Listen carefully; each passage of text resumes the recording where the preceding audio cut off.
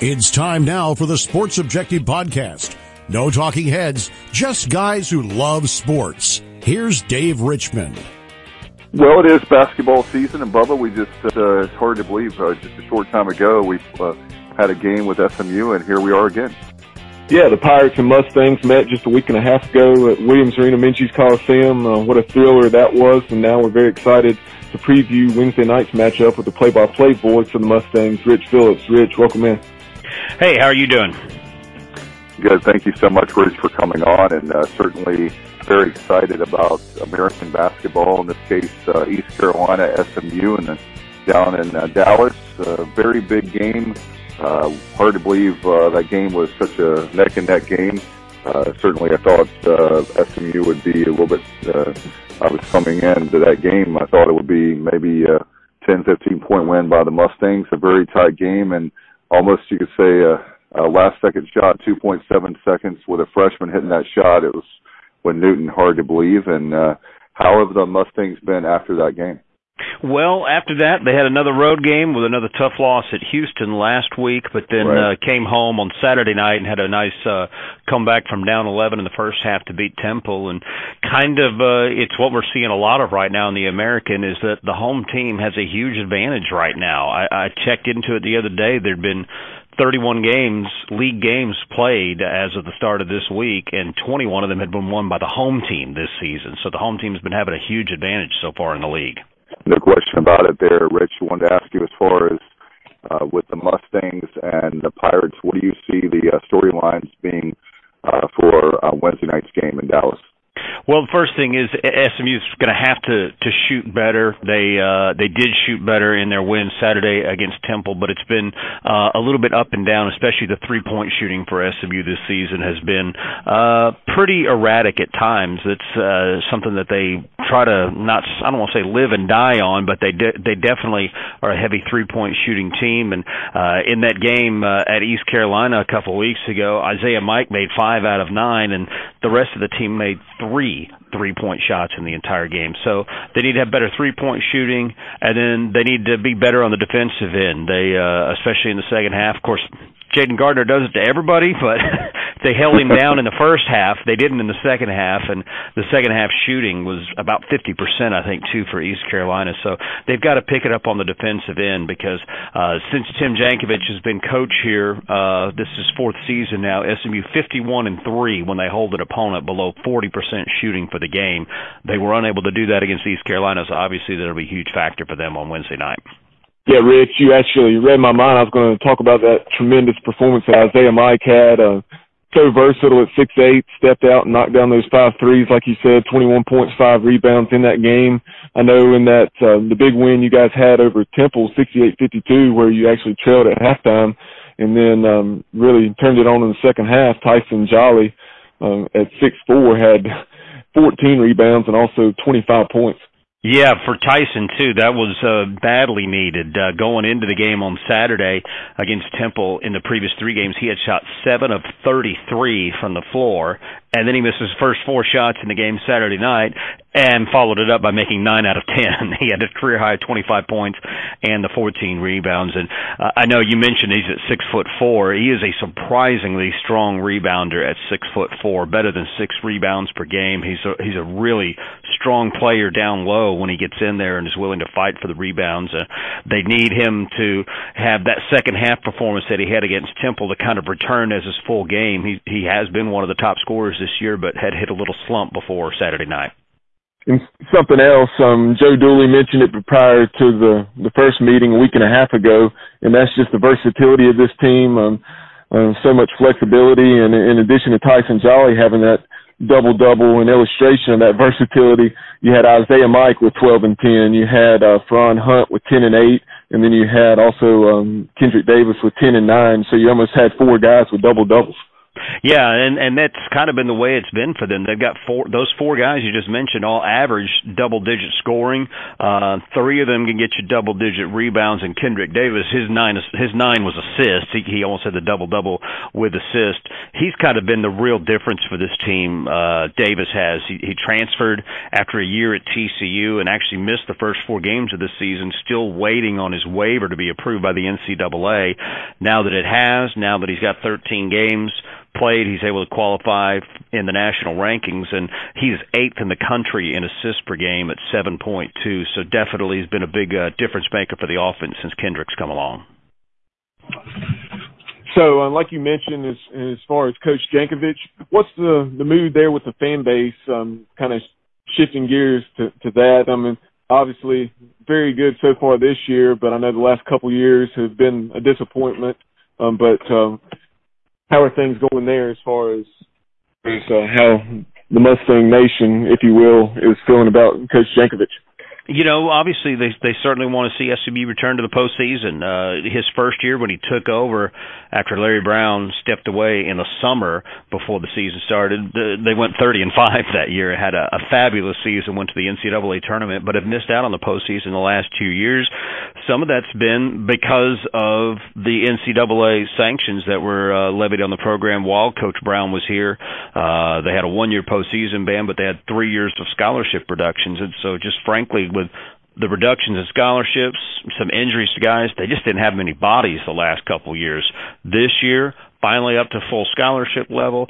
Got a lot of guys healthy, too, that have been playing. His rotation's been 8, 9, even 10 deep at times, and so certainly it's helped them this year in the first, 17 games they've played this season with 13 wins, but definitely return to the postseason is something that's high on the list, not just for the fans, either for the coach, too, I think. I know the atmosphere there, I believe I saw for the Temple game, you had right around 4,700, and I know, I guess it's been longer than folks realize, but some major renovations to Moody Coliseum here just a few years ago, so tell folks about the atmosphere there at Moody.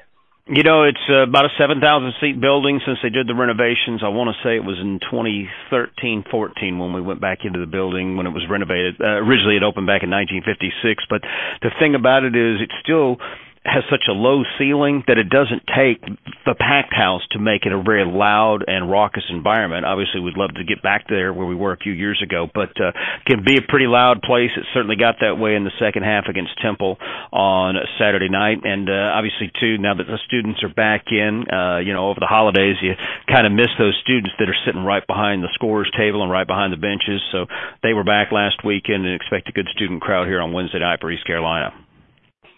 Kind of looking at the American at large, what are your thoughts on how things have gone up to this point? You obviously have Wichita State and Memphis that stand out. You have Cincinnati. They really seem to be finding themselves under first-year head coach John Brannon. You have Houston. Obviously, Kelvin Sampson's done a tremendous job there, and they just picked up a huge win at Wichita State. It's so difficult to do. So what are your thoughts around the league? You didn't even name one of the other first-place teams, Tulsa. Tulsa, 4-1, yeah. I think they've surprised all of us. I think a lot has been surprising here in the league. I mean, you're only 5 or a couple teams, maybe 6 games into the schedule, and you don't have anybody undefeated in league play, and you don't have anybody who's winless in league play either. I think that says a lot about it, and SMU's sitting here at 3-2 and kind of bemoaning the 2 losses on the road, but that has them only 1 game out of first place. I think it is wide open right now. Obviously, we all expect that Memphis is maybe the class of the league, given the recruiting class they had, and Wichita's right there with them, but Wichita goes out and loses 2 last week. So it's been a pretty crazy couple weeks to start the season.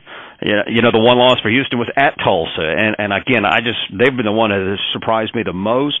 But you can't even overlook anybody. Tulane certainly has made huge strides from where they were last year, and I was really impressed at East Carolina a couple of weeks ago. You know, they have made so many changes to that roster around the one key piece, obviously, in Gardner that vastly improved too. It's a tough league right now, and teams are going to keep beating each other, I think.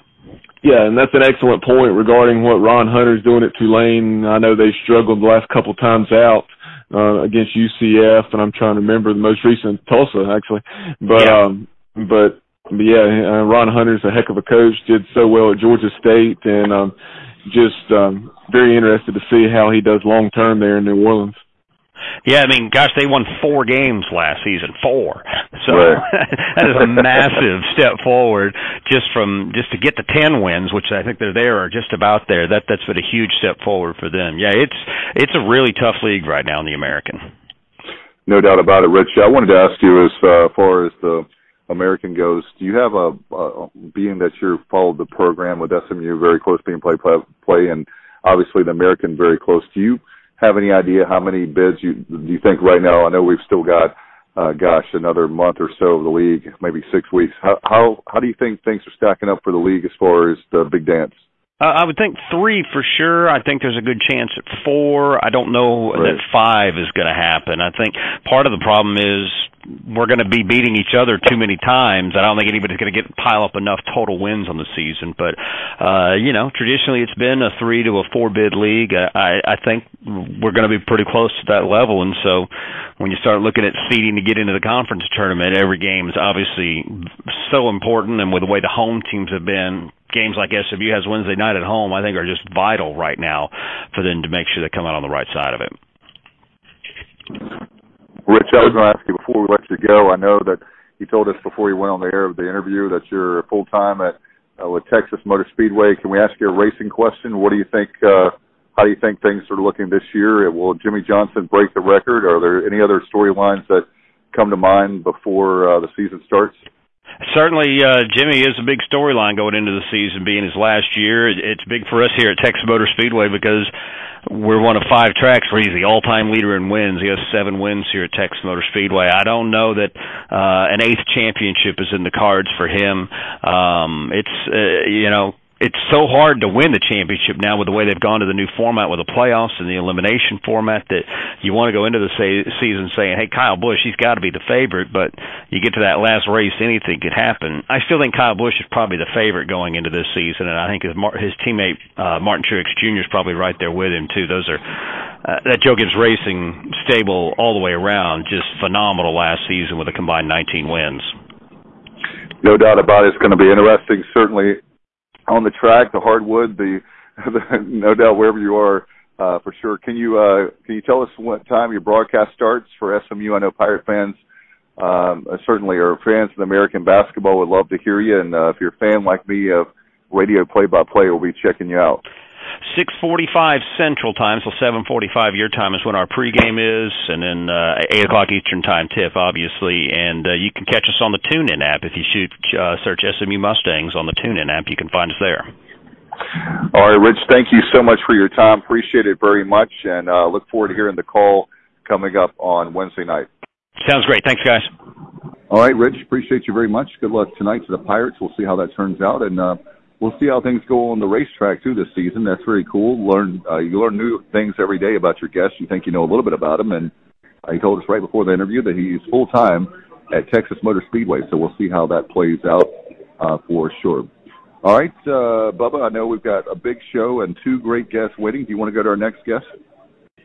Yeah, in the last couple weeks, like I mentioned in the open, DaShaun Amos, so he had signed with the Green Bay Packers, a reserve contract, futures contract, or whatever you want to call it. Essentially what that means is he's going to be on the 90-man roster this spring and have an opportunity to earn a roster spot come the fall. So congratulations to DaShaun. It was great to have him on the show, and let's go to that conversation right now. Well, Bubba, we are always Pirates supporting Pirates. Very happy to get some news we heard recently. Yeah, news here recently, within the last week or so, that DaShaun Amos had played for the Pirates from 2012 to 2016, had signed a reserve futures contract with the Green Bay Packers, and now we're very excited to welcome into the program DaShaun. Thank you for being with us. Thanks for having me, man.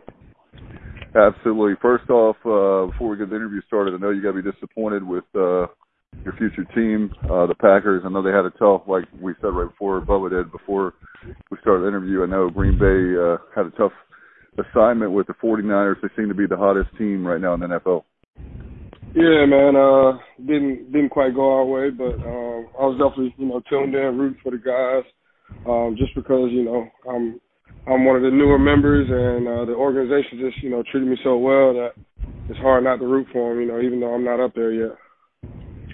DaShaun, before we talk more about that, so you're originally from Midlothian, Virginia, Manchester High School, and so talk a little bit about your recruitment and your path to East Carolina.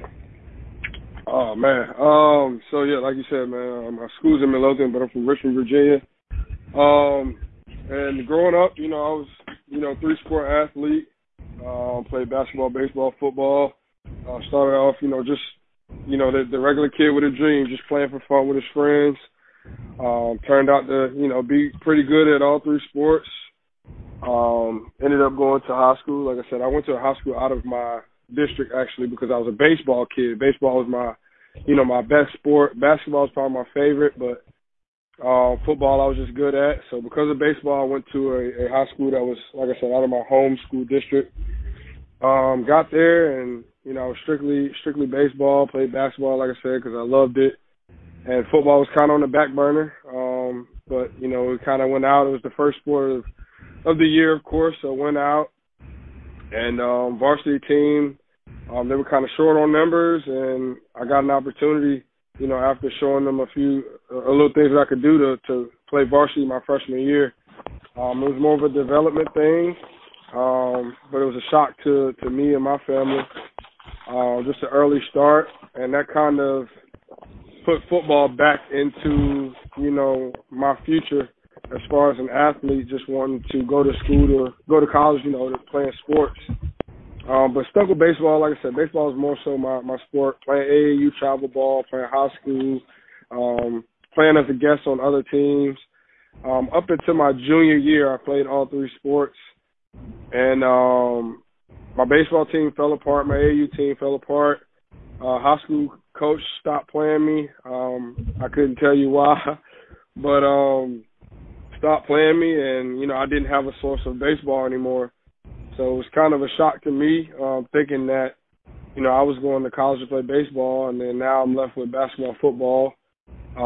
Ended up separating my shoulder my junior year in high school.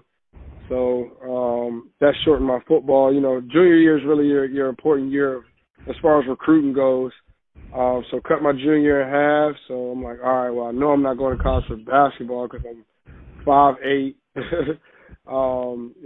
That's not going to happen. So my senior year was kind of like, I had to go all in on football as far as the off season went, because it was my first time actually being able to do the off season programs as far as summer lifting and workouts and after school programs, because I didn't have any other sport that I had to that required any more of my time. So my senior year, man, just went all in on football. I was able to play both sides of the ball, play returner. And, I was that late bloomer to where a lot of colleges said, this guy has potential, but not enough. We're not seeing enough on film to where we necessarily want to give him a scholarship. So a lot of the schools around the area, Virginia Tech, Maryland, UNC, those were schools that were, they were interested, but they were more saying prefer walk-on, earn your scholarship for your sophomore year. And, I go to school one day. I'll never forget it, man. I'm in school, just a regular day, tests, work, and I get a pass that comes to my class. And, they're like, Coach Hall wants you. And I'm thinking it's the usual thing, colleges coming in just to make sure I have the grades. And, I was qualified to at least be recruited. But I get down to the classroom. Coach Hall's not there, which is my high school coach. There's an actual coach there, and it was Brian Mitchell, who was the DB coach at the time. And we sat down. It was just me and him in the class, and he's talking. He said how much they really enjoyed my film, and they liked my length, and different things that I could bring to the table. And I was just being respectful, and just thank you, receiving the good feedback. And like I said, just from my past recruiting, I was just thinking in my head, like, all right, this is just another guy telling me that I'm a good football player. And then, at the end, they're like, man, yeah, we like you. We want you. And I'm like, okay, that's cool. And, there's this awkward silence. And he's like, yeah, so you understand, like, we want you. And I'm like, yes, sir, yes, sir. And he's like, no, like, we're offering you a scholarship. And I'm like, oh man. okay. I get it now, you know. And, you know, that was the start of everything, man. That was my first offer. And, you know, just being that late bloomer and going through everything with the sports from high school, it meant a lot to me just from East Carolina in general. Before I even got to campus, I didn't even meet Ruff yet. Just meant a lot to me, just letting me know that I can further my education and further my career as an athlete. And got up to East Carolina for the banquet weekend, which is where they bring a lot of their big recruits in. You know, we went out, had fun. They showed me around. My parents loved it. I loved it. And shoot, by the end of the weekend, I thought it was implied, but, you know, we're sitting in Ruff's office, and he's like, so am I going to be able to coach you? And I'm like, man, I thought you already knew. We had already been to the student store buying gear and everything. But, yeah, man, I committed that Sunday, and that was all she wrote. DaShaun, that was one of the questions I had is when you're in Greenville, the thing that I love about Greenville, and I've been in the area since '85, but going all the way back to when I was in East Carolina, I just remember I talked about this a couple of times on the podcast, just being a student, I didn't have everybody that didn't know each other, everybody was like friendly with each other. There was not like cliques or people that are being snobby. I've always felt like that Greenville or East Carolina was my home. Did you feel the same way being on campus? Definitely. And I think that was one of the things that kind of drew me and my family in so quickly because, you know, like I said, we had never been there. I had never heard of East Carolina, you know, when they offered me. So I had to do a lot of research. But as soon as we got there, it felt like a home away from home. And it just didn't, you know, that feeling didn't require me to have to do that much more research. You know, it felt right. You know, the vibe was right. The people were great. Coaching staff felt like family. Ruff felt like another father figure as far as, you know, just the love that you could see him sharing with other players, other recruits that were there while I was there. And like you said, man, it was just natural, just a naturally great place. You could see yourself, you know, shining there and bettering yourself there. And like I said, man, it wasn't a hard decision at all. That's one of the things you always hear. You'd hear Donnie Kirkpatrick, who's the recruiting coordinator, say how good of a closer Ruff was in the recruiting process. So you would definitely agree with that. Yes, sir. Man, Ruff he's a magician when it comes to recruiting, man. Just the guys that were in that locker room. You know, we were all from a million different places across the United States, but we all had, you know, the main qualities in common. You know, we were family oriented, we were loyal, the guys were honest, we were going to work our tails off, and we trusted each other, you know. And you know, when you see another recruit come in under Ruff, it's almost like you expect those things, you know, after being there a year or so, you know, you expect those things from guys that come there, and guys that aren't like that end up weeding themselves out. You know, we didn't have to do much as leaders as far as telling guys how to act or how to be and how to play, how to perform, how to work, because you were going to stick out if you didn't. And that spoke a lot about who Ruff was, the guy he was. He made personal trips himself. He wasn't the guy that would just send you the printed out envelope or card in the envelope, you know, and just sign it. He was writing handwritten letters. Like I said, he came to my house personally, you know, after getting hip replacements, man. Like there's so many things that he's done for me personally, and then, you know, just witnessing that he did for other guys that there's no doubt about it. If you're around him for, I'll give it an hour max. You know, you're gonna be attached to him, and that helped a lot as far as him being that good closer and recruiting. And I was going to ask you, as far as that goes, DaShaun, former players. I remember the day that it happened, but what was your thoughts being a former player when Ruff was let go. I know it was December 4th, 2015. Unfortunately, there's a lot of days I don't remember, but as much as I loved him as a fan, I can't imagine what it was like losing him, as knowing that he was not going to be the coach anymore at East Carolina. Man, yeah, that was a hard day for me and a lot of the guys as well. I would say more so just because, I mean, you know, me, the older me now is saying, you know, it's kind of life, you know, it's the business of it, but just back then it was we didn't understand it, we didn't expect it. There were so many unanswered questions.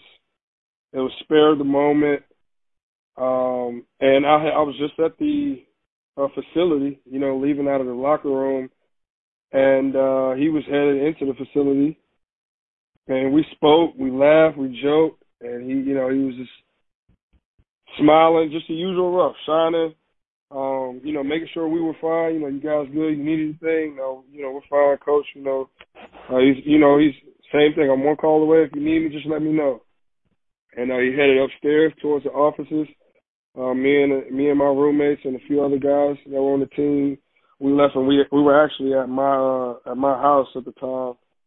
And we're out on the front porch, man. It's exam time. So, you know, not having classes, if you don't have the exams or if you got them done, you have a lot of free time.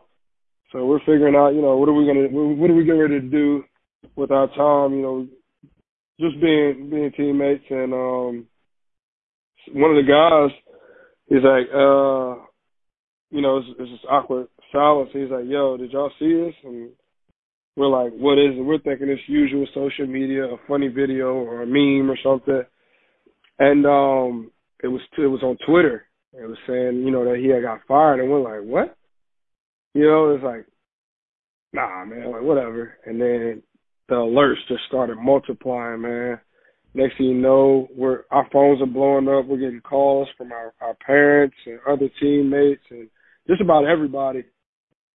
Asking us if it was true. Then we get a mass text saying that we're about to have a meeting, a team meeting, and we're like, all right, so it's true, but what in the world? Like, how did this happen?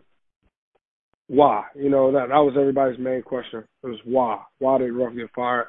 And we get into the team meeting, and it was, I don't know, man. It was rough just because, you know, I don't know if he wasn't allowed or how it went, but, you know, we weren't even able to, you know, kind of say our goodbye to Ruff that one last time.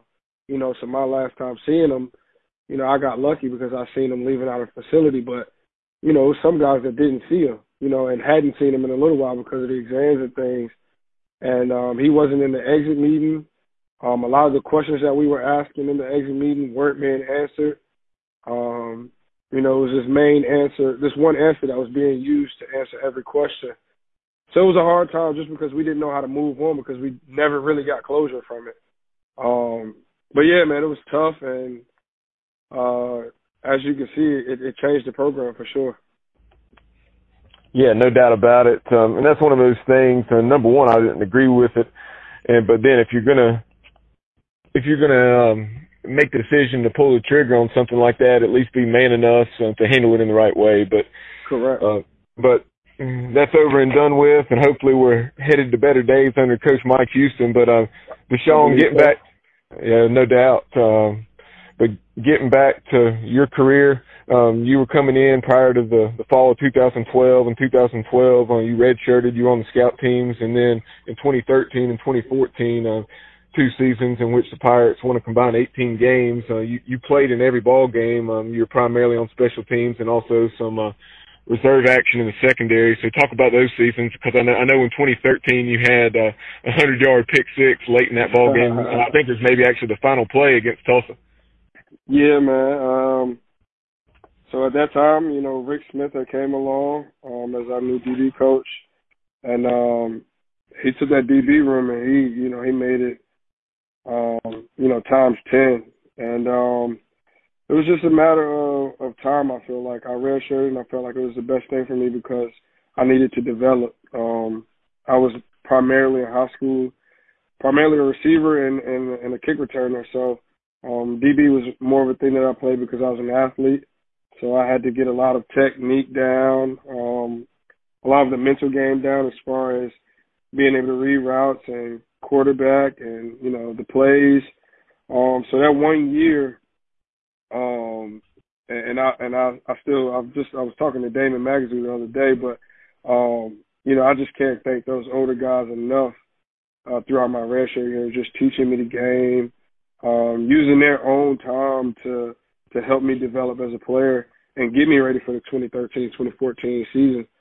And, I was just given my opportunity. I had to battle just like every other guy.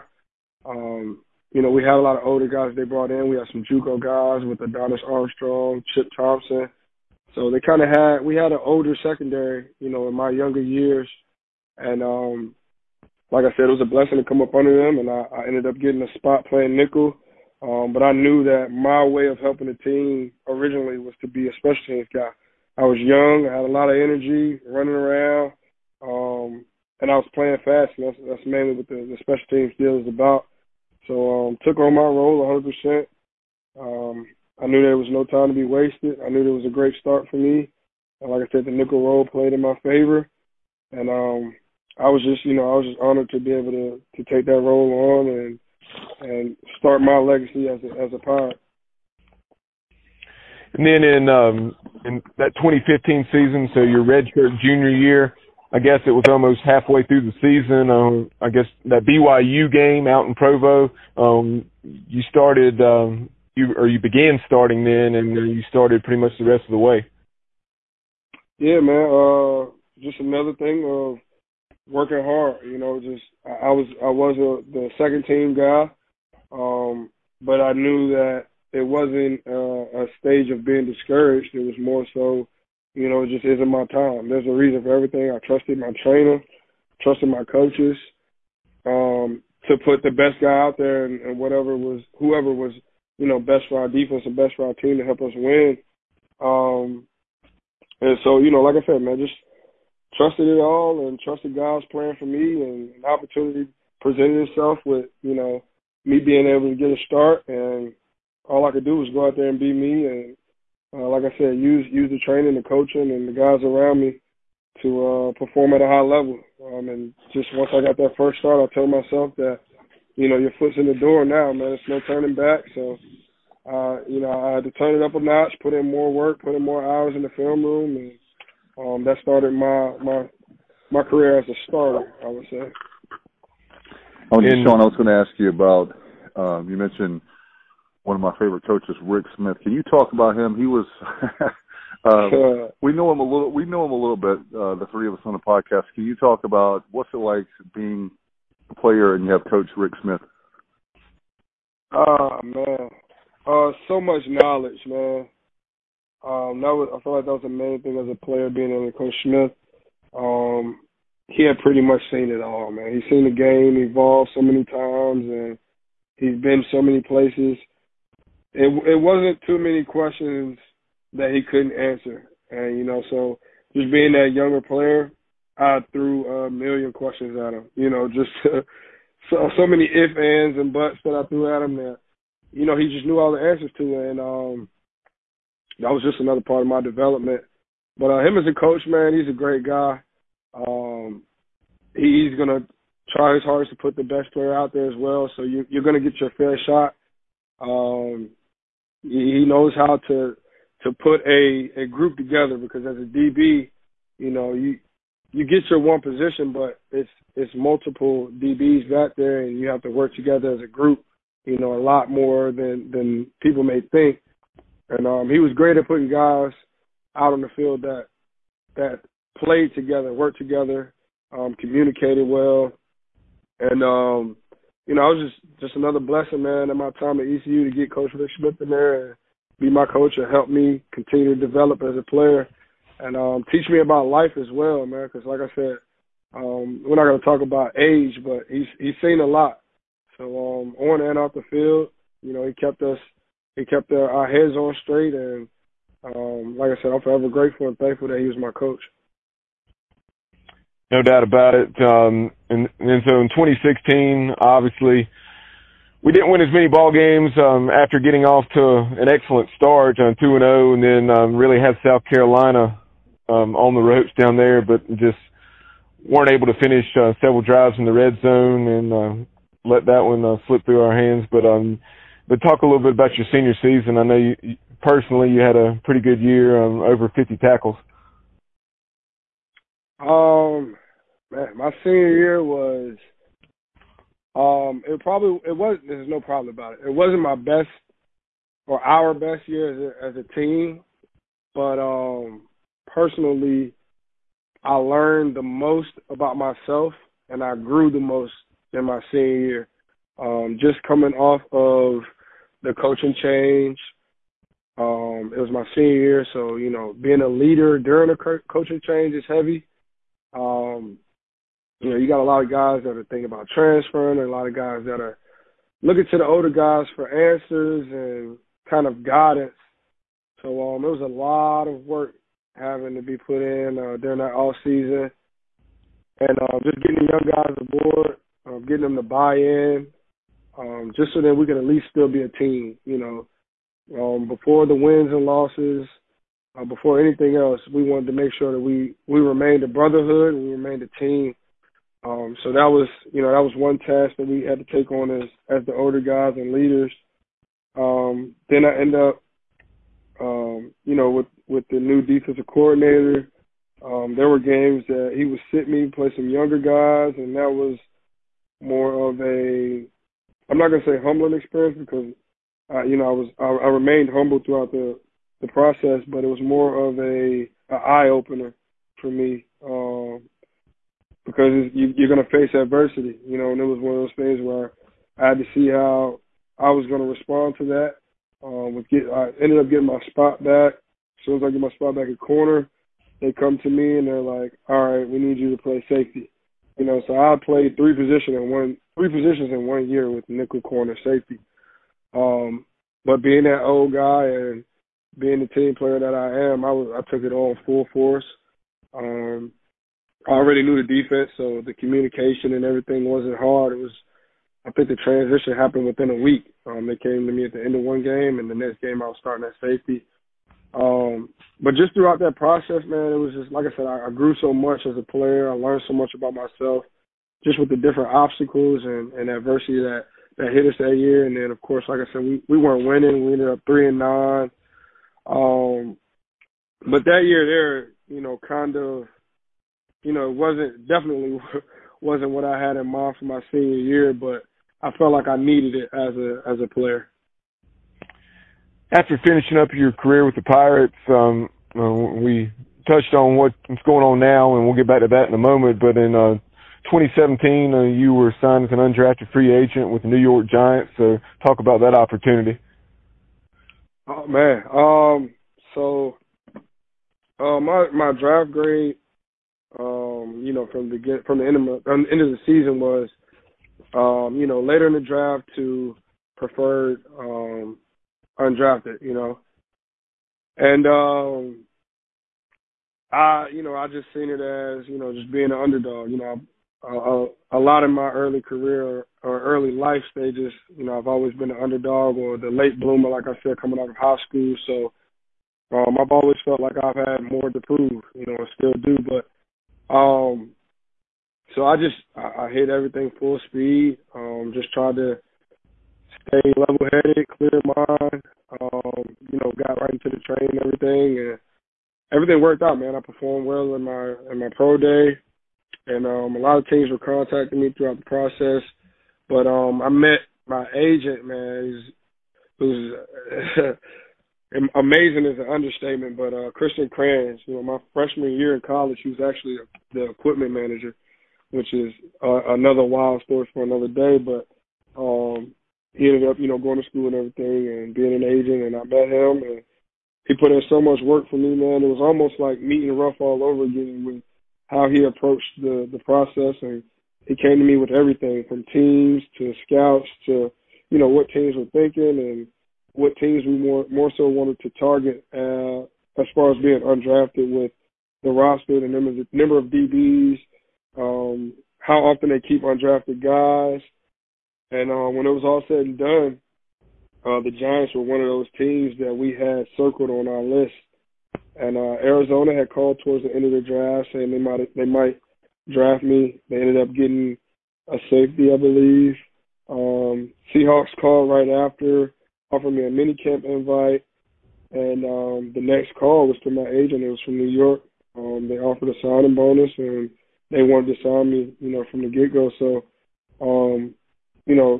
this is what I had been dreaming for, or dreaming of since I was in, the second grade. So, it was one of those things where I wasn't doubting myself, but we didn't want to pass up on that offer and then not get another offer, especially with it being the team that we had circled on our list. So it was a go from there.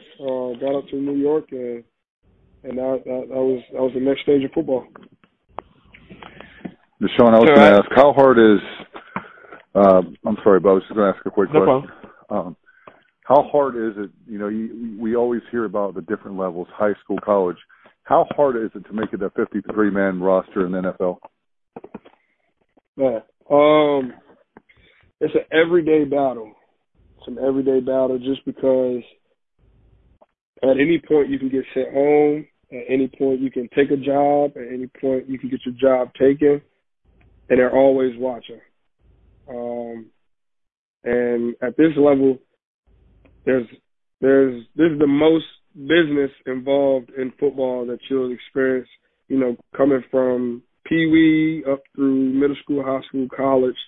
There's so much business, there's money into it. It's a lot more into it to where they're going to evaluate you top to bottom to make sure they're not making a mistake and that you can help their team win. So, just every day, man, day in, day out, off days, diet, playbook, off the field as far as, community and just how you hold yourself and accountable, social media. There's not one thing about your life that, they won't know that they're not evaluating. So you could just with that description, you can imagine the amount of stress that's kind of on you, just every day, just trying to make a roster that, they already had a roster, So these are just extra guys that are either going to take a job or they're not. So just that everyday battle, man, clawing your way in, especially with me being an undrafted guy, having older guys there. Then it's your dream, so, it's your first time in, so kind of trying to get the experience of it as well. But yeah, man, it's stressful. It's hard, but you have those guys that guide you. You have mentors, you have your family, you have your support that kind of remind you to kind of take a step back and see how far you've actually came. And that helps you enjoy the process more than being stressed out. So, DaShaun, after you were released by the Giants, it was back at the drawing board, and then you had an opportunity with the Calgary Stampeders arise, and up there you were able to have a tremendous 2 seasons and had 5 interceptions. You were a Western Division All-Star, I believe I read, and then were you also part of a Grey Cup? I was Grey Cup my first year. Yeah, okay. Right into one, okay. So talk about your experience in the CFL. Oh, man. The CFL was just, first of all, it was a blessing from God, just being able to get back on the field. Because after being released from the Giants, the way I was released from the Giants, it was kind of a setback, really. Yeah, man, just got there. And I just knew, hey, man, this thing can be taken from you. And then I knew before, but it was just multiply. Just this thing can be taken from you at any point, and this is the game you love, you've learned to love, so take full advantage of it. And I got up there. Calgary actually held my contract for, I would say, about 3/4 of the season, and that showed their loyalty to me and how much they actually wanted me on the team. Got up there on the extended rosters, and me and my agent were talking, and with me being young, we wanted to get activated. as soon as possible to get that experience in, and it would also count as my first year of the contract, in my 2-year contract. So it would help me with the next year being able to have a full season and then being a free agent after that to have options. But like I said, man, I got there. They were loyal to me, and they really wanted me on the team. My defensive back coach, Coach Bell, Josh Bell, he's a great dude, man. Amazing dude. And he taught me the game. Had a bunch of older guys there that taught me the game. My first time playing actually was behind a guy that just retired. He did 12 or 13 seasons in the CFL, Brandon Smith. And, I mean, from the day I got there to, you know, our last day together and on that field, he was always feeding me knowledge about the difference, you know, the Canadian game. And, you know, the hunger that I had of being there and knowing that it can be taken away from me, plus the resources that I had, you know, it created the project or it created the player I was in Canada. It was just, you know, just days of work, hard work, the hunger, like I said, and great coaching staff. And it was a fun game, though. You know, it's funny because the rules are so different that, you know, when you're watching, it's like, what is this? But when you're in it, it's way, I wouldn't say it's more fun than American football, but it's definitely parts of it that excite you a little bit more just because it's adding a little spice to the game, I guess you could say. But, you know, it's pass heavy, so as a DB, I love that.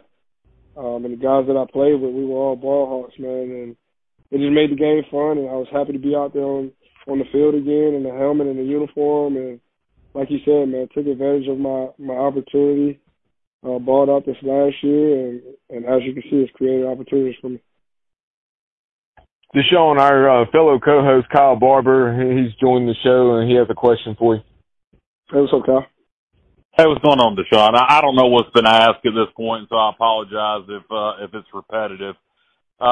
Just wanted to touch on your time here at East Carolina and playing for Rick Smith and what Coach Smith meant to you as a player. Yeah, so don't worry about it being repetitive. I don't mind repeating it, but like I was telling the guys, you know, Rick Smith was a very important part of my career at ECU. Like I said, I had a different defensive back coach my redshirt year, but as far as me working for an opportunity and a spot on the field, on the defensive side, Rick Smith was my coach. He was the guy that taught me a bunch of the game and taught me about life and kind of helped mold me as a player. Because the redshirt year is different, you know. Obviously, you're not playing, but your schedule is different. You know, the way you carry yourself is different. Your mindset is different. And Rick Smith, you know, like I said, he coached me through all of that. He helped get me, you know, prepared to play and not just go out there and you know, be on the field, but actually go out there and perform at a high level. But, yeah, so grateful that he was my coach, thankful that he was my coach. We still, you know, keep in touch here and there. Social media, and then if I see him, of course. But yeah, Rick Smith's my guy, man. So thankful that he was my coach. So DaShaun, back to the present. We talked about the Green Bay contract you signed, futures contract. So, to my understanding, what that essentially means, you're part of the 90-man roster, and you get to go through the OTAs and minicamp and attempt to earn a spot on the roster. Correct? Correct. So talk a little bit about what you'll be doing over your routine over these next few months, and when you'll head to the OTAs and all that sort of thing. So I head back up to Green Bay in April. So I have roughly maybe 3 months. Because I think it'll be later in April. I think it's the 20th. But you know, just the same thing as far as, you know, being a professional. Fueling my body with the right things as far as my diet goes, getting on a strict workout schedule to where, you know, I'm pushing my body and preparing my body for a different game. Because, you know, like we were saying, the Canadian game and the American game different, you know, as far as my body type goes. Just gonna, you know, basically bulk up a little bit more and make sure I'm in shape. Continue to polish my ball skills, work on my strengths and weaknesses, and just make sure that I'm ready mentally and physically for when I get up there in April to, you know, bring a spark to the team. DaShaun, with you, the guy you had the opportunity to play with at East Carolina, and Josh Hawkins, and he was fortunate to have some good time there with the Packers. So have you talked to Josh about what it was like to play at historic Lambeau Field and in front of a great franchise like Green Bay? I have not yet. Josh he's busy with the XFL. I know they're starting soon. I believe February 8th is the first game. So it's one of those things where, you know, me and Josh will definitely talk. I'll definitely contact him. We keep in touch. But I'll definitely, you know, be talking with Hawk if I even have to visit him for a game or whatever the case may be, because I feel like that'll be a nice advantage. It's a little different there because I was talking to the staff and they were saying that, you know, the organization is a little different, the team's a little different from when he was there, but of course he can still at least give me a little intel on, you know, just what the community's like, what the organization is looking for, you know, bigger picture wise, and what helped him be successful there, and you know, what things that he would have went back and changed, because, you know, any advantage here, you know, from here until then, you know, it'll all be helpful, and, you know, just getting as ahead as I can. So definitely will be contacting Hawk and, you know, chatting with my guy for a little bit. DaShaun, I had a question. With you playing in the Canadian Football League and now, you know, getting a shot with the Packers, of course, hopefully it's going to work out, and I think it is going to work out. But I'm just curious, going forward with the XFL restarting, what do you think the perception will be for guys coming out of college or that have played in the CFL? Will the CFL be perceived as being a better option than the XFL, even though the XFL is in the States, or is it equal, or what? Oh, man. Well, of course, I think it depends on the guys. You know, the individual player, you know, when they're making that decision. But me personally, the XFL is just starting, man. And we all know how the AAF went. So the XFL definitely has some things, some boxes they still need to check in order to be solidified as an actual option coming out of college. But, you know, like I said, me personally, man, the CFL is a great league. It really is. And a lot of people see it as they're saying it's a developmental league or just a step. For me, it happened to work out this way. But as I told my coaches, my teammates, my family, you know, even my agent, I would not have minded staying in Canada and, you know, having a career there because it's still highly competitive. Like I said, it's a great league. A lot of the guys there played here in the States or, you know, had a chance to. And so I definitely wouldn't say that the XFL is better. And if I had to make a choice, you know, if I was coming out of college, I would actually choose the CFL just because, like I said, you don't know with the startup leagues, the AAF kind of didn't work out as everyone planned. And like I said, there's still some unchecked boxes with the XFL, but at the same time, I think the XFL, if they do check those boxes, will be a great opportunity as well. We have a lot of guys in it, like we spoke about Hawk, and Davon Grayson is playing as well. So I'm excited for the league, and I hope it does work out and create another opportunity because there's a lot of guys who are sitting on the couch that are more than capable of playing football at a professional level.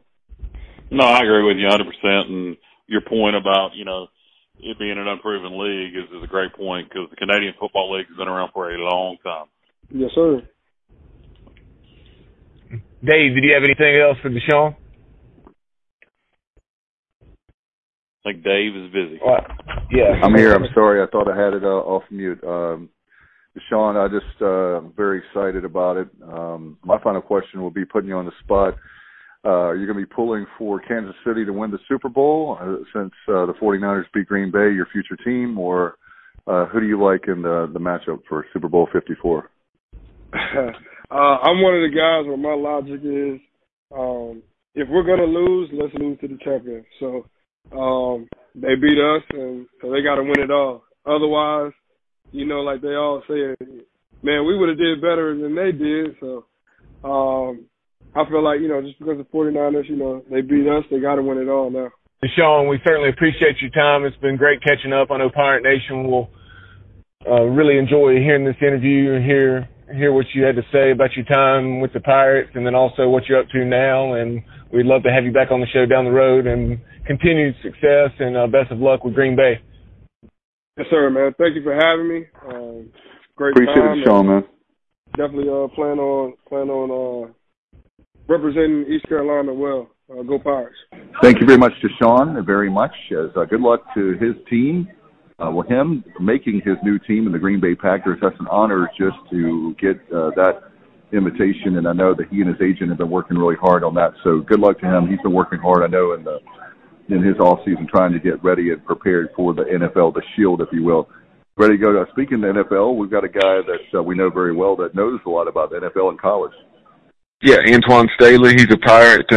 He's a guy. He's written for a few different outlets for sure, but most recently he was with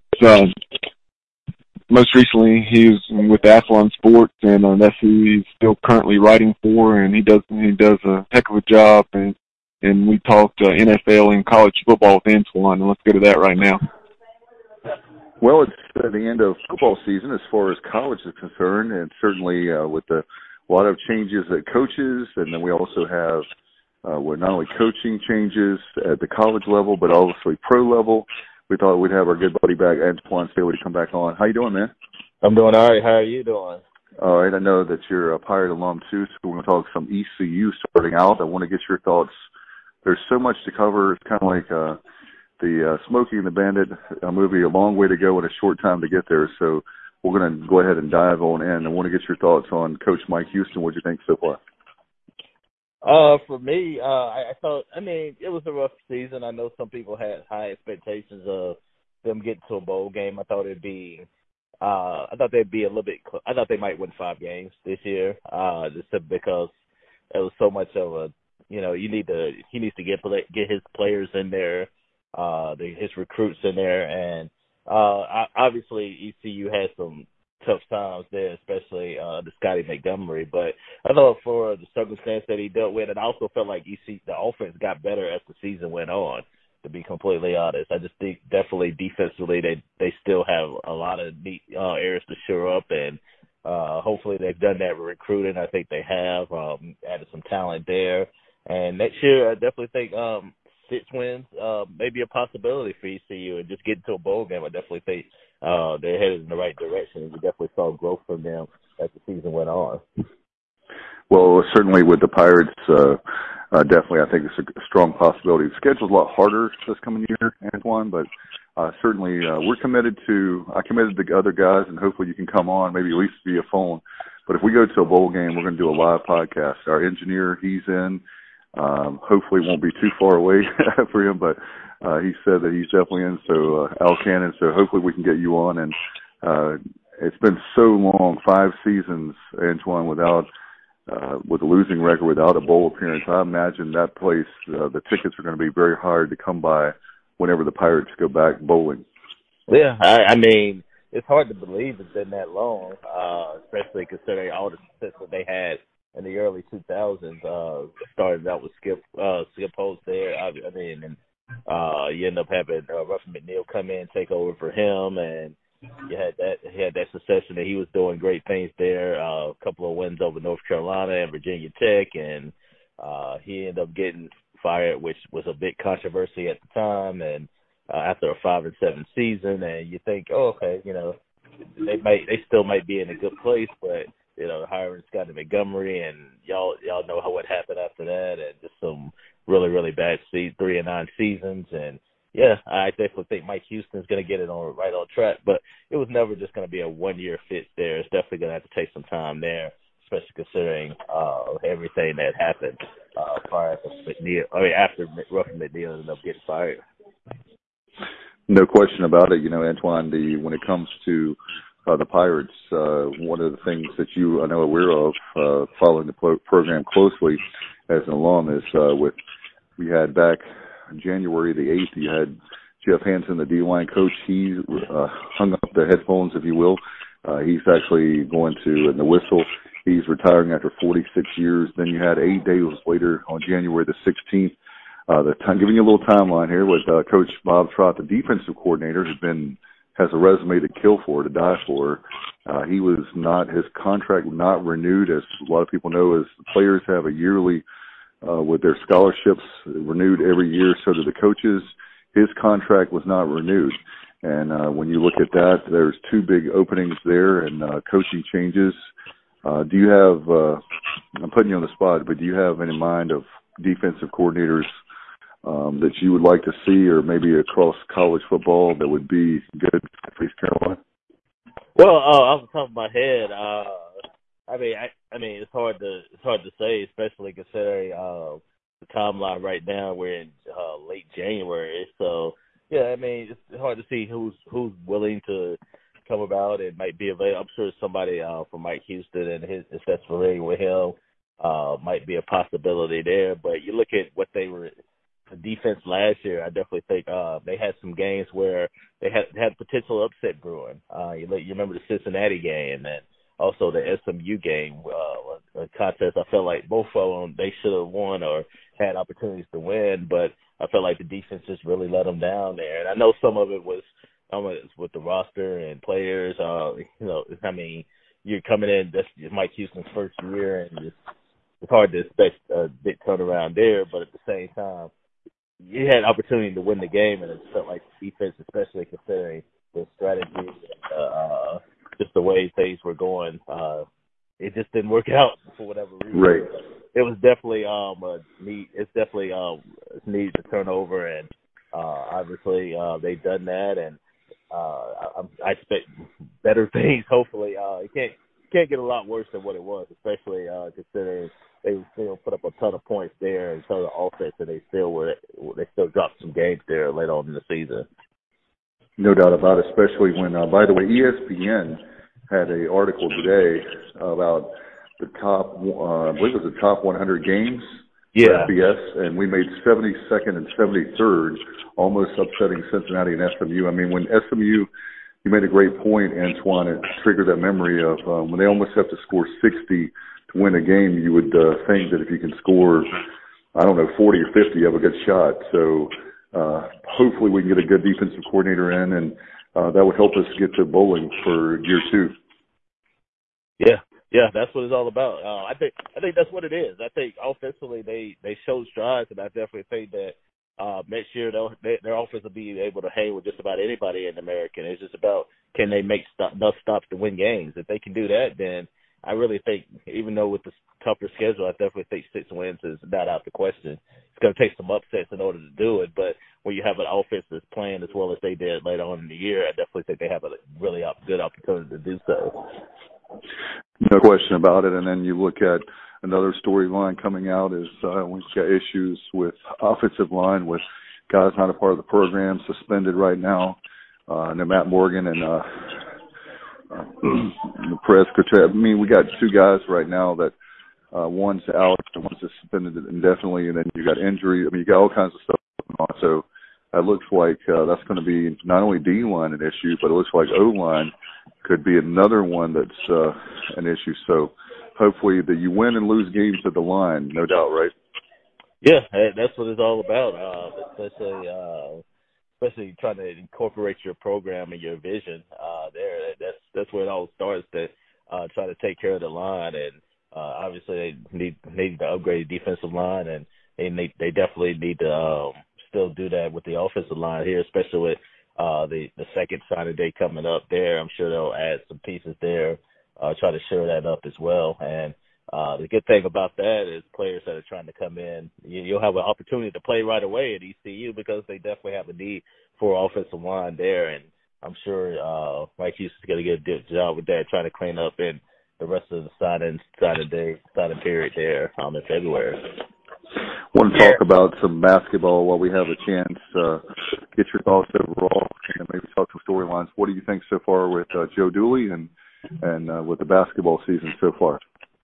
Well, I definitely think that They're better than what I expected, especially considering the circumstances and the losses that they had this year. To look at just the play that they had, I remember watching definitely the SMU game there a couple of weeks back, or last week, or what, I think it was on the 11th actually. I felt like that was a big win there at home. Since then, it's dropped a couple of hits, Tulsa and Cincinnati, but yeah, I mean, the American is a solid conference there. You got Wichita State playing well. I know they're 8-10 right now at ECU, but I definitely keep considering the circumstances of what's going on. I mean, it was hard to expect a lot this year, to be completely honest. But winning against SMU, I definitely think was a positive, at least so far early in the season. I know we have Bubba. Bubba, you're in now. You can go ahead and ask Antwan a question. I'll edit this part out. Oh, no problem. Yeah, that's what, like you said, the American's a conference that has a lot of depth, and you mentioned Wichita State, what Kelvin Sampson's doing out at Houston. Houston went into Wichita, a very difficult place to win, and took down the Shockers by, I think, 11 or 12 points, and that's really as close as that ball game was. So that was a real eye-opener to me, even as good as Houston is. Yeah, and you still got to play Houston coming up. You got Memphis, who, despite everything that's going on there, there's still a good quality basketball team there. So, yeah, I mean, a lot of people kind of slept on American. I know UConn is leaving. That's something you go back to the quote-unquote biggies, even though it's not the same biggies, but it's still a quality conference, and I definitely think, considering the circumstances, I mean, it's hard. It was going to be a tough year there, but with the quality it's definitely a lot of quality teams coming out of the American this year, and this year is definitely no different. Guys, a graphic that I saw on the screen, I'm trying to remember if it was during that Wichita State game or a game since then, but the American had, I think, 8 of the teams in the top 100 as far as the net, which is what used to be the RPI. Yeah. So Antwan, before we shift gears and talk about some more national topics in terms of college and NFL coaching searches, obviously East Carolina baseball is just around the corner, and as you would expect, the Pirates are in a number of polls and looking to host a third consecutive regional. Yeah, I mean, I definitely think it should be another really good year for them. I know they're going to be pretty high, especially with the grades that they have. Last year, things kind of ended in disappointing fashion there.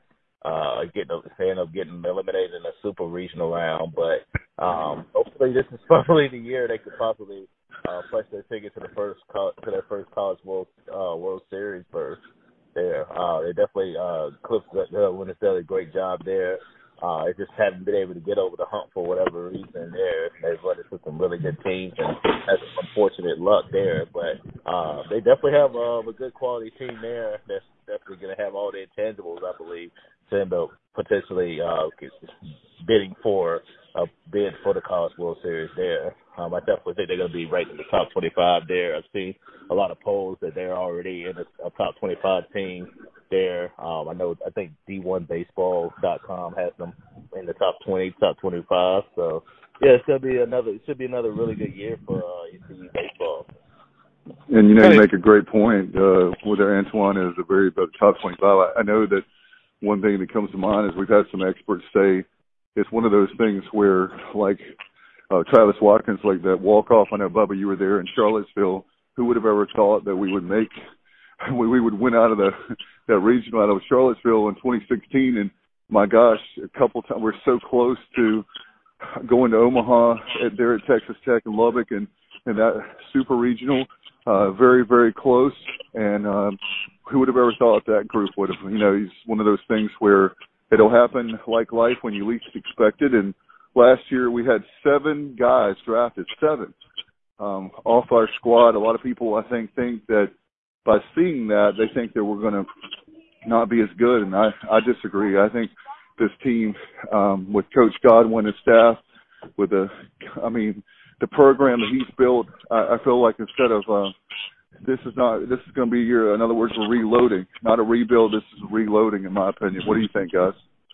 Yeah, I agree. I was sorry to interrupt. Yeah, no problem. I definitely think that.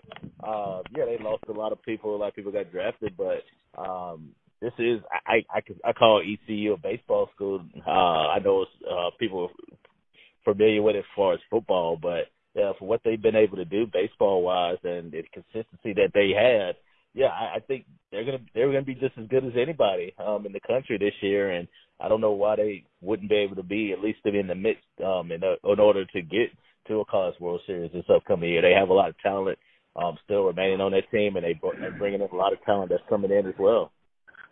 Yeah, as you hear coaches say all the time, the life expectancy of each team's 1 year, so there's always going to be that adaptation process, the filling out, so to speak, as far as different roles and the dynamics of that particular team. But like you said, Dave, Cliff has stockpiled, he and Jeff Palumbo and this staff have stockpiled an awful lot of talent, so it's more reloading than it is rebuilding. No question. When you look at, you've got an amazing pitching coach coming in.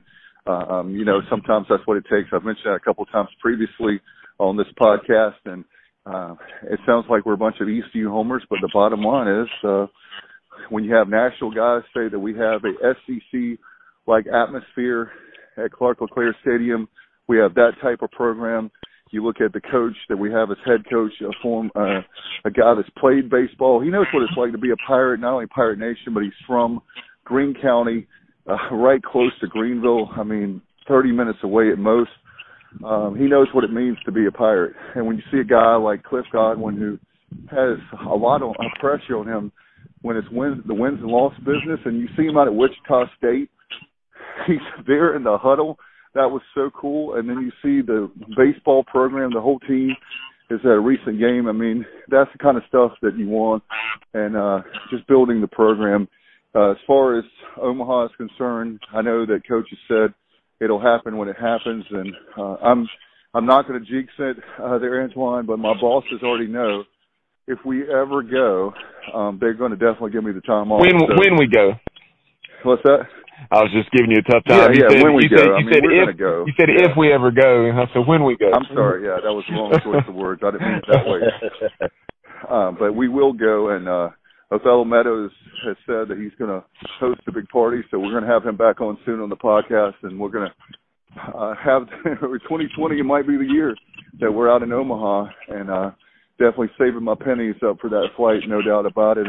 Or if not, Bubba and I can, and his dad, and maybe Kyle, we can get the time off and go out there and do it. But as far as coaching changes in the NFL, Antwan, a lot going on in the NFL. I want to get your thoughts on certain with the Panthers and the Redskins, two teams that come to mind that you know very well. Yeah, I'll start with the Redskins. Obviously, Ron Rivera ended up getting fired. What's funny enough, after the Redskins beat the Panthers on December the 1st, 2 days later, the Panthers ended up letting them go. And I know David Tepper kind of did that. One, he already knew he was going to fire Ron Rivera after the season anyway. And two, just kind of favored Ron Rivera as well and give him the opportunity to reset and get his name out there early. And the Redskins ended up pouncing on it. And I definitely think it's going to be a great move for them because you get somebody that has stability there. You get a good family man in Ron Rivera and somebody that the players really love playing for. You can say whatever you want to about the Panthers this year, and the team wasn't very good, but players love Ron Rivera. They still love Ron Rivera to this day, and they play hard for him. They might not always result in wins, but they definitely enjoy playing for him. And I definitely think the Redskins culture there, there's been a question whether Jay Gruden and some of the other coaches there, I definitely think it'll be a breath of fresh air there in Washington. And I expect them. It wouldn't surprise me if the Redskins were to finish potentially 8-8 next year, just simply because that I like what I saw out of Haskins. I like what they have on defense there. I expect them to draft Chase Young from Ohio State and to get Dwayne Haskins more weapons if they can do that, then they definitely have a good chance to surprise some people this year. Yeah, Antwan, with the Redskins, we're getting ready to move on to the Panthers, but with the Redskins, Bruce Allen is a good friend of Daniel Snyder, and the fact that a lot of those guys have been there for a long time. I'm not anti-Bruce Allen. I actually liked him, but I think there's a lot of guys, and I hate to use the term dead weight, but it's, I guess the better term is a fresh start. And you look at I think there are people, I heard this said, it's true, there are people that think the Redskins are very close to winning, and there are people that think that are, I guess it's depending on your outlook of life. There's the half full crowd, or the glass half empty, half full, but I think that they're a lot closer than what people think, and having just a coaching change could make the difference, right?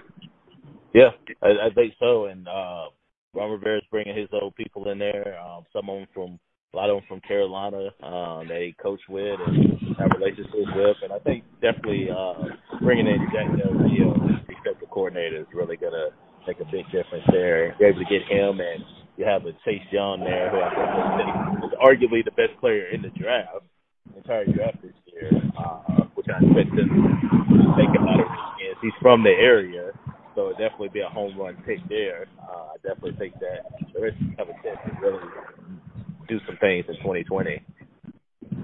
Let's talk about, I know Bubba's neck of the woods and your neck of the woods with the Panthers. I'm very happy with the hire of offensive coordinator with Joe Brady from LSU, and, of course, Matt Rule being the head coach. It was one of those things where it's a great hire, I think, but I was surprised it was not the coach I thought that would get the job. And I'm a huge fan of Matt Rule. What do you think? I know David Tepper wanted to make a splash with a guy that's coming in that's going to change things offensive-wise, and he ended up hiring Rule there. So I'm not surprised he, one, went after Rule, and two, he ended up signing them to a long-term deal, because we're talking about Tepper, who was in the Steelers organization. They're known for stability. They're known for not firing their coaches after a short amount of time or after a bad season. And I definitely think that the way they're doing it, this is going to be a long-term thing. This is not going to be something that's short-term. They don't expect the Panthers to just go from 5-11 and losing their last 8 games in a row to 11-5 overnight. I mean, it certainly could happen in the NFL, but they definitely don't believe it will. They don't expect it to. So they signed him to a 7-year deal for a lot of money. And yeah, it's going to be one of those things. It seems like it's going to be a rebuilding type situation, at least in Rule's first year. And you get somebody like Joe Brady, who's a hot commodity right now. Had a lot of success with Joe Burrow turning his career around at LSU, and we'll see what the quarterback situation brings. I don't think they're going to see if Cam Newton is healthy come March, and even if he is, they could or could not part ways with him. But it wouldn't surprise me either way what they decide to do with Cam Newton. Now, probably my gut is telling me they're probably going to move on, but it wouldn't surprise me if they were to keep him and potentially play out the last year of his deal too. Dave, do you also want to discuss the change out in Dallas? You obviously Absolutely, Bubba. You obviously had Jason Garrett seeing his time with the Cowboys, who he had not only coached for so long, but quarterback for back in the day. So you saw that come to an end, and then you have Mike McCarthy, who had a lot of success over the years with Green Bay Packers, coming in. So what do you think about that move?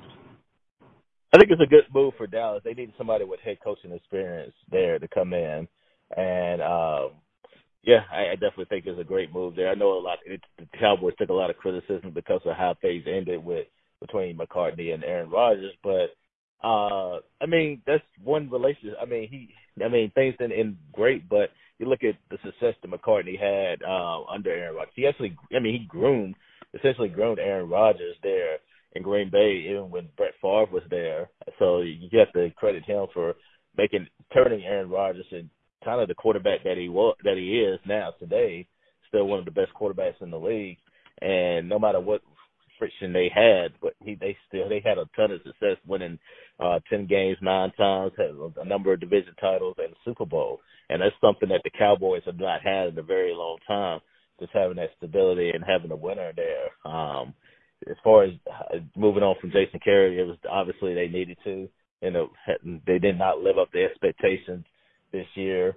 Coming into last year, his deal, they expected to get to the Super Bowl, or at least get close to one. They didn't even make the playoffs, but having McCarthy there and keeping that stability there, also with the offensive coordinator Kellen Moore, I definitely think it wouldn't surprise me if the Cowboys were to end up making the playoffs once again. It's going to be interesting in the NFC East next year. I don't know what the Giants are going to do, but I expect the Redskins to be better. The Eagles are definitely still going to be there. They end up having a half-broken team, and they still end up making the playoffs there. And you're going to have the talent with the Cowboys, and I already pointed out the Redskins, and my belief is I definitely think they're going to start to turn things around there. Antwan, kind of shifting gears to the college ranks, before we talk about some of the head coaching changes down in the Sunshine State, I know the U is a program that you've covered for multiple years, so I wanted to talk about their offensive coordinator change after just one season. Dan Amos, he was dismissed, and then you had Gus Malzahn disciple Rhett Lashley coming in, and now here in the last couple of days, the news broke that De'Aaron King, who made use of that 4-game redshirt rule that was in effect in 2019, he hung up the cleats for the season at Houston, and now will be concluding his collegiate career at Miami. Yeah, I'll start out with King. I definitely think that's a great fit for Miami. The Hurricanes had a lot of issues last year. The quarterback was among them. Jaron Williams, who started majority of the way, very inconsistent. But I mean, he was a redshirt freshman, so you have to. There definitely was going to be some growing pains there. But he definitely did him no favors at the end of the year, losing games to FIU, Duke, and Louisiana Tech. That's definitely not going to hold you in high esteem of your coaches there. So you end up bringing in somebody with some experience in De'Aaron King, and I definitely think it's going to be a move that really pays dividends for Miami. Because, look, I mean, Manny Diaz, he's going into his second year with Miami, but a lot of people have already put him on the hot seat. 14-6-7 last year, and if they come up with a subpar season once again, it wouldn't surprise me if they would make a coaching change there. People would, whether you like it or not, I mean, Miami, their fans expect them to compete, win 10 games and compete in the ACC for championships. And obviously that hasn't happened in a really long time, but that's the expectations that you have with the Hurricanes. You get a lot of older fans that were spoiled and still remember the glory years of Miami, and whether those years come back or not, they still have those expectations of championships and winning a conference. And that's something Miami hadn't done in a little while outside of 2017. So, yeah, Manny Diaz understands that. He understands he needs to make a change, and got King in there and ended up getting Lashley there as well, which I think is going to be a great move to a spread type of offense, because that's what it is. You see a lot of colleges do that these days. I know some still use a pro-style offense, but especially with the attributes and the athletes that you have in college football and the way you structure a spread offense and trying to score as much points as you can, that's usually the way to go. And I definitely think Miami has the athletes there, down there, that they're able to run a spread offense pretty effectively. Now, Antwan, up in Tallahassee, you had Willie Taggart lasting less than 2 seasons, and then they brought in a guy that we're very familiar with coming from the American, and Mike Norvell. So what do you think about that move? I know some people wanted obviously some people in Tallahassee wanted Bob Seuss to take over. That didn't happen. But I definitely think Norvell done a good job. He took over for Justin Fuentes, who's now at Virginia Tech, and really took Memphis to another level this year. Ended up, as you know, Tigers ended up winning the American Conference, ended up playing in the Cotton Bowl there, and he had a lot to do with that. So I definitely think it's a good move for Florida State. He's definitely going to have his hands full there. They definitely don't have the talent that Florida State teams are accustomed to having. So that's pretty much what it's going to boil down to, him getting that talent and creating their dominance like they have down in South Florida. That's what made Jimbo Fisher successful all those years, trying to take talent away from the University of Miami and also try to take some talent away from Florida, who's done a great job under Dan Mullen there his first 2 years with the Gators. So, I mean, I definitely think I love the hire. I definitely think it's really good for Florida State. It's still, there's still some ways away, and you're definitely playing the same division as Clemson. So you can't really expect them to go from 6-7 to a 10-win season overnight. But I definitely think if he's a guy to turn it around, and it wouldn't surprise me if they were to win potentially 8 games next year. I mentioned that name, Willie Taggart. Obviously, he was very quickly hired by FAU when Lane Kiffin was named the new coach at Ole Miss. What do you think of that? I know as I look at it, you look at Willie Taggart's record, and it's 56-62, but you have to keep in mind that each job he had, Western Kentucky, South Florida, even Oregon and Florida State, it's not like those programs were in great shape when he took over, particularly Western Kentucky and USF. And I think Florida State, their offensive line is well documented how much they were struggling. So what do you think about Willie Taggart taking over probably the best situation he's had in all those coaching jobs? Yeah, I think it's a good job fit for him because he's a guy that's taken over some bad situations that you alluded to in smaller conferences. And now he goes in, has familiar with the state of Florida, especially a smaller program at FAU, and Lane Kiffin left a really good situation there. And I definitely think Willie Taggart's going to do a really good job there. Just kind of continue what Lane was able to do there. I know he was ran out of Florida State there. I don't think necessarily was a fit on the field and really off the field, to be completely honest. So that's why I think he got let go in less than 2 seasons there. So, yeah, I definitely think they'll be a little bit more patient with FAU, especially considering if he's able to get them to some bowl games, compete for Conference USA championships, which I expect him to do. And he can maybe, if he wants to, potentially parlay that into something else later on during a few years. But, yeah, I definitely think it's a better fit for him than Florida State was. And lastly, in the American, you had that USF job. Willie Taggart obviously done a nice job there, moved on to Oregon, and they hired Charlie Strong after he was let go from Texas. But that did not work out, and they plucked Jeff Scott, the co-OC at Clemson, Brad Scott's son. He's someone who's been at Clemson for 12 years, I think it was, and like I said, co-OC with Tony Elliott. So what do you think about that hire? Well, from what I understand, he was their main recruiting guy in the state of Florida and recruited a lot of talent out of there. So USF knows that, and they made the hire. And you're definitely getting a guy that knows the state well. You put some big recruiters there, got them to go to Clemson. So if you can able to do that and keep some talent around the Tampa area, I think he'll be able to turn things around relatively quickly. USF has had a lot of success. I mean, you look at Jim Levitt, he did a good job there. We brought up Willie Taggart. I thought he did a really good job there as well. It's something that won't happen overnight, but you look at what's going on the other side of the state there in Orlando, where UCF there, they've done a really good job there. Whether it be under Scott Frost or Josh Heupel, they're continuing that. So, yeah, I definitely think he's going to do a really good job there and really turn that thing around pretty quickly, especially with the recruiting ties he has in the area. No doubt about it. When UCF's been having the success they've had, then those UCF administrators and fans are going to be even less patient. Oh yeah, definitely. I definitely think that. It's hard to ignore what's been going on, especially with the success that they had, and even with a down year, UCF they won 9 games in the regular season. I definitely think a lot of teams around college football would definitely take that all day. Well, Antwan, it's been great catching up. We certainly appreciate your time, and we'd love to have you back on as we move throughout the spring. Before we let you go, why don't you tell our listeners where they can follow your work and then where you are on social media? You can find me at Antwan Staley on Twitter. Also find my work at Athlon Sports, and also for Carolina Panthers coverage, you can find me at The Riot Report there as well, TheRiotReport.com.